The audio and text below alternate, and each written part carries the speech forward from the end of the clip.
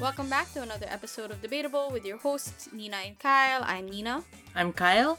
For this episode, we interrupt our usual programming to make an announcement. So, if you've been following our social media accounts, which maybe you probably should, by the way, you'd know that Kyle and I have a rather big project coming up.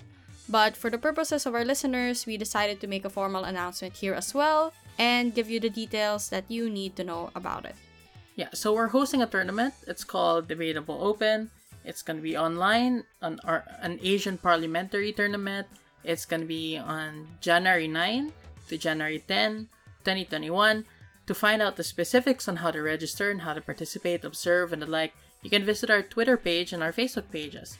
We'll also leave links to those pages in the description. If you don't know the spelling of our Twitter handle, for example, we'll just put them in the link.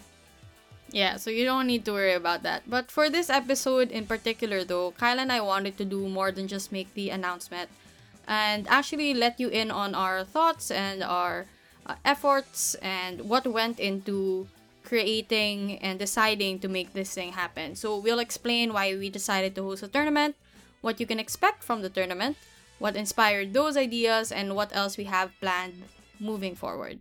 Yeah, because, honestly, if you're surprised that we're hosting a tournament, honestly, we were surprised as well.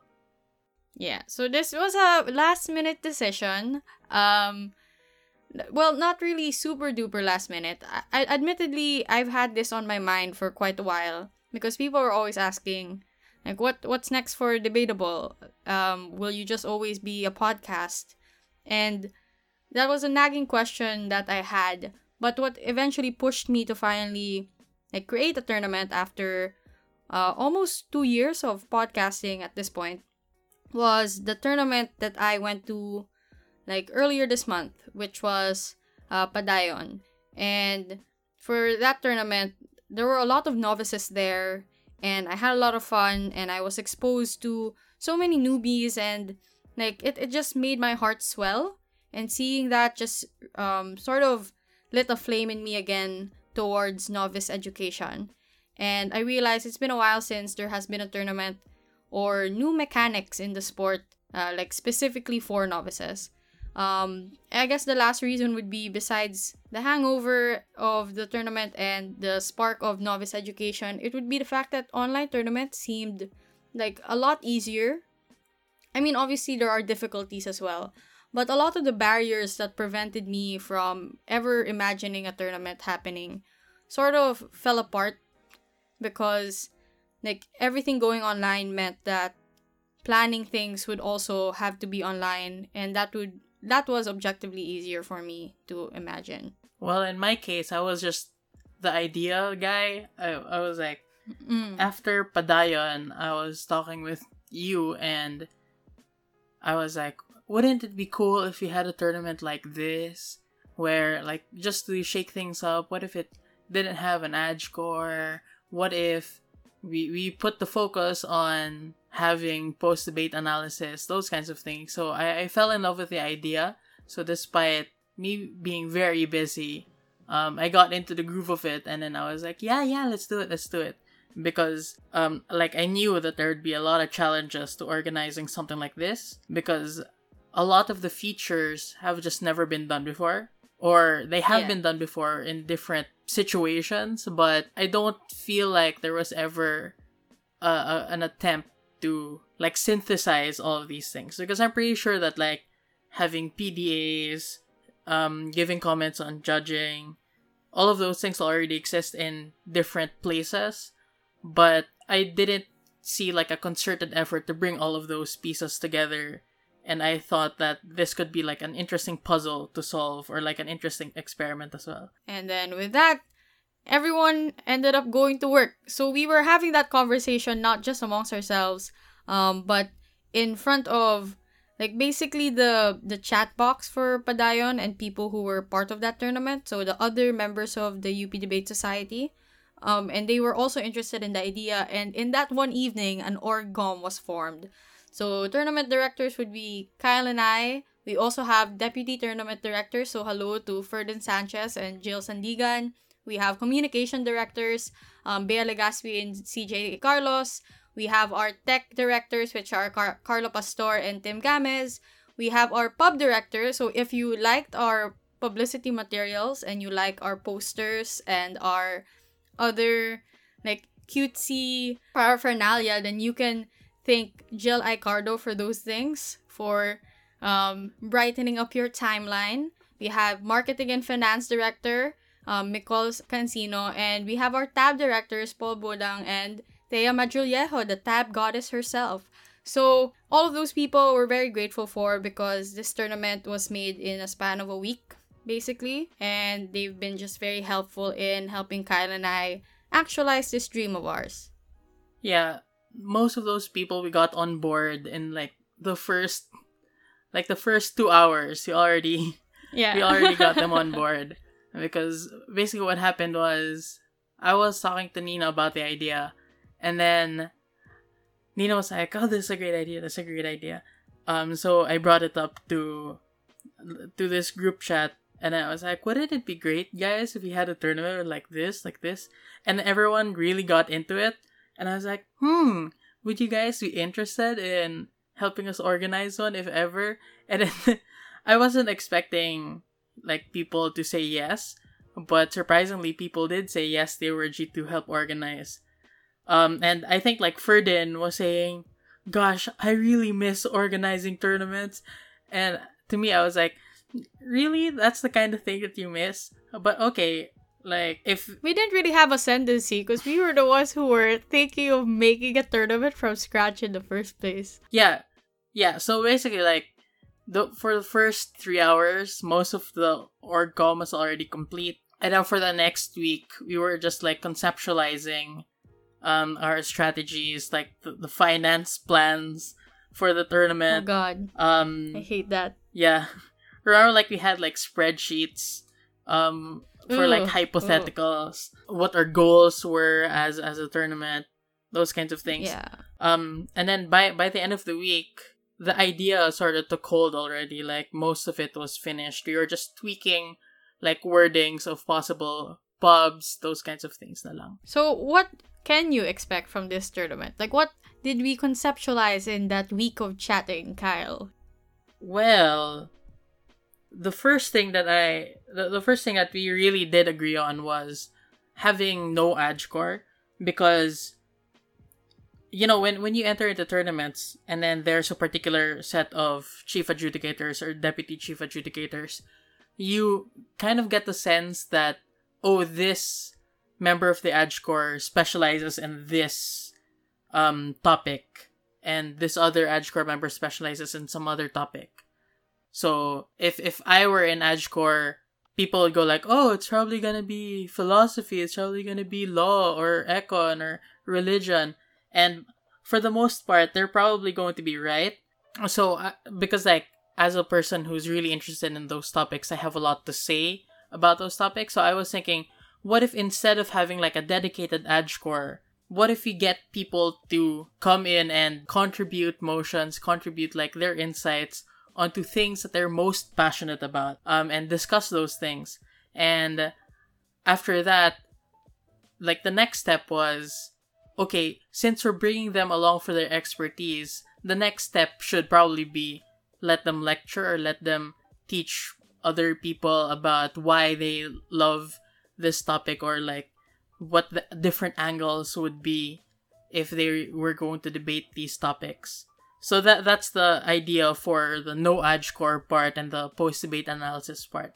And it was also because we both liked the idea of also utilizing the platform we already had, and the fact that a lot of post-debate analyses are very, very limited to the tournament proper. There are no real recordings of post-debate analyses found online. So when you see a motion, you just have the rounds to refer to. And then maybe if you're lucky, you have someone who has case built the round and has uploaded their version of it. But you barely hear AdgeCore actually talking about the motions they've created and what arguments they expect people to run for that. So we figured it would be a good opportunity to make use of our platform for further education, as well as the people who would be better off talking about topics that Kyle and I might not be super duper familiar with. Also because I guess admittedly, ad scoring is very tiring. A lot of times, people are too busy to commit a full weekend to being ad score. So asking them to make motions would be a lot more manageable for them, especially the older individuals who have, like, quote-unquote retired from debate, right? Yeah, and also, okay, so the reason why the post-debate analysis will just be pre-recorded and then it will be, like, aired first and foremost during the tournament is because the fact that it's pre-recorded lowers the barrier to entry. So it's much easier for, like, really busy motion contributors to be G for this kind of thing if they could just, if it was super flexible to their schedule. So that's part of why we did what we did. And yeah, there will be, like, we're going to be releasing the interview twice. The first time we're going to be releasing it will be during the tournament itself. Because in as much as you want to give that opportunity to everyone, even if they're not in the tournament, our first and foremost responsibility and priority we recognize should be the people in the tournament itself. And then the second time we're going to be releasing it will be after the tournament, and those will be like our episodes na. Yeah. So besides that, we also figured out a way to help the judge pool as well, because we recognize the post-debate analyses would be really helpful for debaters, but we also didn't want to leave judges behind. So we figured we would have a live judge feedback system. So of course, judges will still not be able to see their scores, but we do want them to be able to see the written feedback debaters have left for them. And the logic here, at least for me, is that it would be the equivalent of getting personal comments. Because we have learned as debaters how to accept personal comments, and as judges how to give personal comments without hinting at what the score is going to be anyway. So I don't see why we can't do the same thing for judges, and that's the kind of thing I wanted to normalize moving forward. Yeah, and there's also this idea where someone asked us, like, what if people are too harsh to their judges and their feedbacks? And we said that actually maybe a way for people to be less harsh and more critical, like more objective, would be through the use of feedback.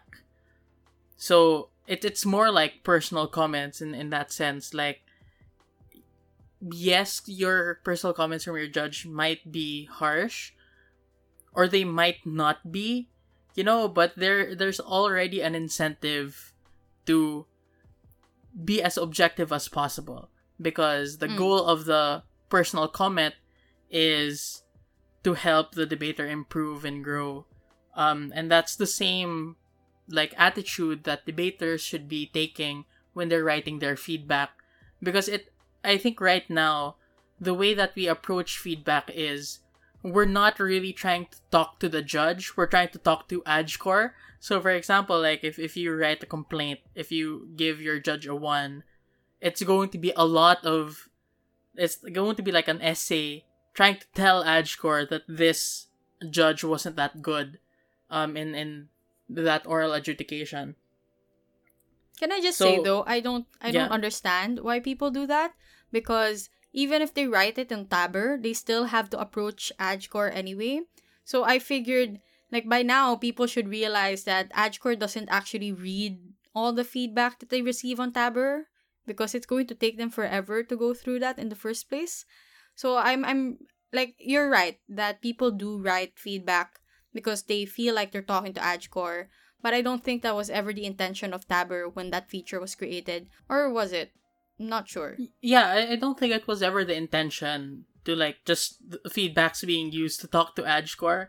But, like, I think the reason why this practice came about is because whenever you, like, declare a soft conflict with a 1, for example, in order for that to make sense, AdScores typically, like, go to the debater and then ask, why did you do this? Why did you do this? So the practice matured such that feedback was like the preliminary step before the AdgeCore interview, asking why a 1 was given.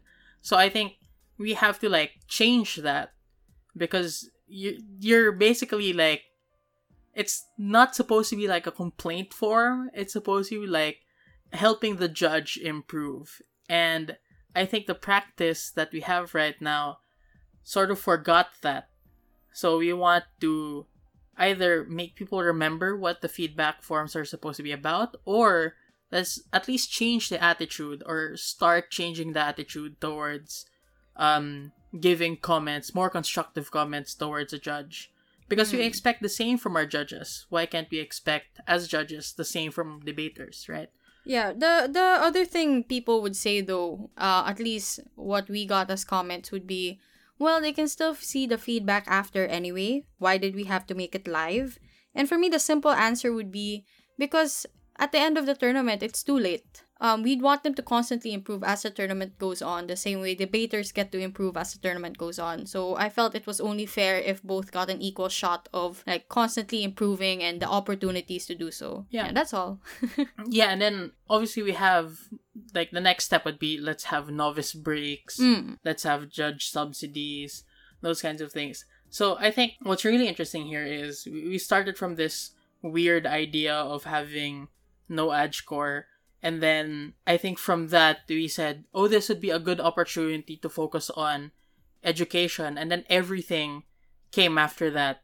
After we thought about having motion contributors, once we realized it would be good for education purposes, that's when we thought about post-debate analysis. And then after that we said, but what would the judges get in terms of education? And that's where we put the live judge feedback system.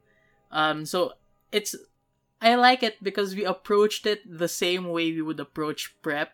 Like we have like a central goal, or like I don't know, what do you call that? Like a stance. A burden? No, not really. No, not a burden. Besides, goal? like your central stance. In this case, it's like education, and then all the pros and all of the arguments, are trying to get to that central goal. That's basically how we prep. It's just like, it doesn't take us 5 days to do that. Yeah, we just prepped an entire tournament. It's just a longer version. And we even had preemptions, Kyle. We preempted, we did have preemptions as well. Like a lot of the concerns people had about like the tournament. Yeah, so anyway, hopefully that gave all of you an idea of what to expect for next year. We also hope that we've convinced some of you to sign up and register for the tournament if you haven't yet. We also wish that if you're from another circuit listening to this, or another institution, that this episode also gave you ideas on how you can change up online debating, or debating in general, to be much more accommodating and enriching than it already is. Yeah, so that's it for this episode of Debatable. We're returning to our regular programming again soon, so don't worry. Episodes won't stop altogether just because of this tournament. So we'll see you again in the next episode. Bye-bye. Bye.